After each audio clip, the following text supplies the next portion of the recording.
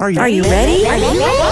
Let's go! Don't you sometimes just want to talk about everything? You know, there's days when you can just talk about anything. Need to sit back and chat about nothing at all? Nothing But Julie, coming at you with fun and creative topics and interviews. Did you hear Julie's podcast? She's got the greatest topic. Come join the chat about everything, anything, and nothing. So unwind and tune in to Nothing But Julie. Great topics and cool interviews with some pretty awesome people.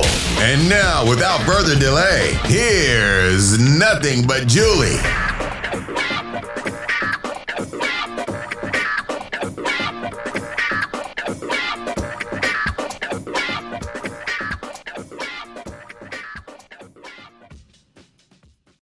Hello, everybody. It is Julie Schrager, your host of the Nothing But Julie podcast. Thank you so much for joining me. So continuing in my short stories series, thank you for joining me. Welcome to Tuesday's Tale. And today I'm going to read a very short story, a haunted story, if you will, called Ghost of Buckstown Inn by Arnold M. Anderson. I hope you enjoy it. Several travel-worn drummers sat in the lobby exchanging yarns. It was Rodney Green's turn, and he looked wise and began his tale. I don't claim by any means that the belief in ghosts is a general thing in Arkansas, but I do say that I had an experience out there a few years ago. It was late in the fall, and I happened to be in the village of Buckstown, which desecrates a very limited portion of the state. The town is about as small and dirty a place as I ever saw, and the Buckstown Inn is not much above the general character of the place. The region is inhabited by natives who still cling to all sorts of foolish superstitions. The inn, in the antebellum days, was kept by one who was said to be the meanest and most crabbed of mortals. The old demon was as miserly as he was mean, and all his narrow life he hoarded his filthy lucre with fiendish greed. Report had it also that he had even murdered his patrons in the beds for their money. What the facts actually were, I don't know, but even to this day the old inn is held in suspicion. A lingering effect of former horrors still clouds its memory. The present proprietor, Bunk Watson, his real name is Bunker, I believe, is an altogether different sort of chap, a southern type. In fact, one of those shiftless, headless, happy-go-lucky mortals who love strong whiskey and who chews an enormous quid of black tobacco and smokes a corncob pipe at the same time. When the former keeper shuffled off, his property fell to a distant relative, and the present keeper, who, with his family, immediately moved in from a neighboring hamlet and took possession. It was well known that the old proprietor had accumulated considerable wealth during his sojourn among the living, but all efforts to discover any treasure upon the premises had failed, and now the idea of ever finding it was practically given up. As far as Bunk was concerned, the matter troubled him little. He had a hard-working wife who ran things the best she could under the circumstances, and saw that his meals were forthcoming at the respective intervals. What more could he wish? Why should he care if there was a treasure buried upon his place? Indeed, it would have been a sore puzzle for him to know what to do with a fortune, unless perhaps his wife came to his aid. Among the stories that hovered in the history of the Buckstown Inn was one which involved a ghost. In the room where the former keeper had died, peculiar noises were heard at unearthly hours, sighing, moaning, and, in fact, all the other indications which point to the existence of ghosts were said to be present. On account of this, chamber had long since been abandoned. I listened with keen interest to the wonderful tales about the haunted room, and then suddenly resolved to investigate, to sleep in that chamber that very night, and see for myself all that was to be seen. I told Buck of my purpose. He shook his head and shrugged his shoulders, but instead of warning me and offering a flood of protests as I expected, he merely took his pipe from his mouth, let fly a quart or so of yellowfish juice from between a pair of brown-stained lips, and opening one corner of his wide mouth, lazily called out, "Jane!"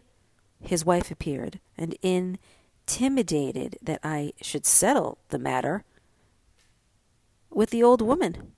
The prospect of a fee persuaded the wife, and off she went to arrange for my bed in that ill-fated room. At 9 o'clock that evening, I bid the family good night, took my candle, ascended the rickety stairs, and entered the Chamber of Horrors. The atmosphere was heavy and had a peculiar odor that was not at all pleasing. However, I latched the door and was soon in bed. Having propped myself up with pillows, I was prepared to await the coming of the ghost. Overhead, the dusty rafters, which once had experienced the sensation of being whitewashed, but which were now a dirty yellowish color, were hung with a fantastic array of cobwebs. The flickering light of the candle reflected upon the walls and against a ceiling of pyramid grotesque shapes, and with this effect being continually disturbed by the swaying cobwebs, the whole caused the room to appear rather ghostly after all, and especially so to an imaginative mind. I waited and waited. For hours, it seemed, but still no ghost. Perhaps it was afraid of my candlelight, so I blew it out. No sooner had I done this and settled back in bed than a white hand appeared through the door. Then a whole finger. A whole finger. At last the ghost had come, a white and sheeted ghost. It had come right through the door, although it was locked, and now it advanced towards the bed, raising its long white arm. It pointed to me, and then commanded, "Come with me." Thereupon it turned to the door, while instantly I jumped out of the bed to follow. Some unseen power compelled me to obey. The door flew open, and the ghost led me down the stairs, through long halls, into the cellar, through mysterious underground corridors, upstairs again, in and out rooms which I never dreamed were to be found in that old rambling inn. Finally, through a small door in the rear, we left the house. I was in my sleeping garments, but no matter, I had to follow. The white form, with a slow and measured tread and as silent as death, led the way into the orchard. There, under a tree at the farther end, it pointed to the ground, and in the same ghostly tones before used, said, "Here you will find great treasure buried." The ghost then disappeared, and I saw it no more. I stood dazed and trembling. Upon recovering my wits, I started to dig, but the chill of the night air and the scantiness of my night robes made such labor impractical. So I decided to leave some mark to identify the place and come around again at daybreak. I reached up and broke off a limb. Overcome with my night's excursions, I slept the next morning until a loud rapping on my door and a croaking voice warned me that it was noon. I had intended to leave Buckstown Inn that day, but prompted by curiosity and anxious to investigate, I unpacked my gripsack for a comfortable stay. You must understand that this was my first experience with a ghost, and I feared I might never see another. At breakfast, my landlady waited for me in silence, though once I detected her eyes following me with a peculiar expression. She wanted to ask me how I enjoyed the night, but I would not gratify her by volunteering a word. My host was more outspoken. "Reckon you didn't get much sleep," said he with a queer smile. "Did you hear anything?" I asked. "Well, I did, yes," he said. He said this with a brawl, a very loud brawl. "But ye didn't disturb me any. I knew ye'd have trouble when ye went in that room ter sleep." That afternoon I slipped out to the tree, but to my amazement I found that the twig had broken from my branches was gone. Finally I found under the lower trunk of an apple tree an open place from which a small branch had evidently been wrestled. But on looking further I discovered that every apple tree in the orchard had been similarly disfigured. "More mysterious than ever," I said, "but tonight shall decide." That night I pleaded weariness, which no one seemed inclined to question, and sought my couch earlier.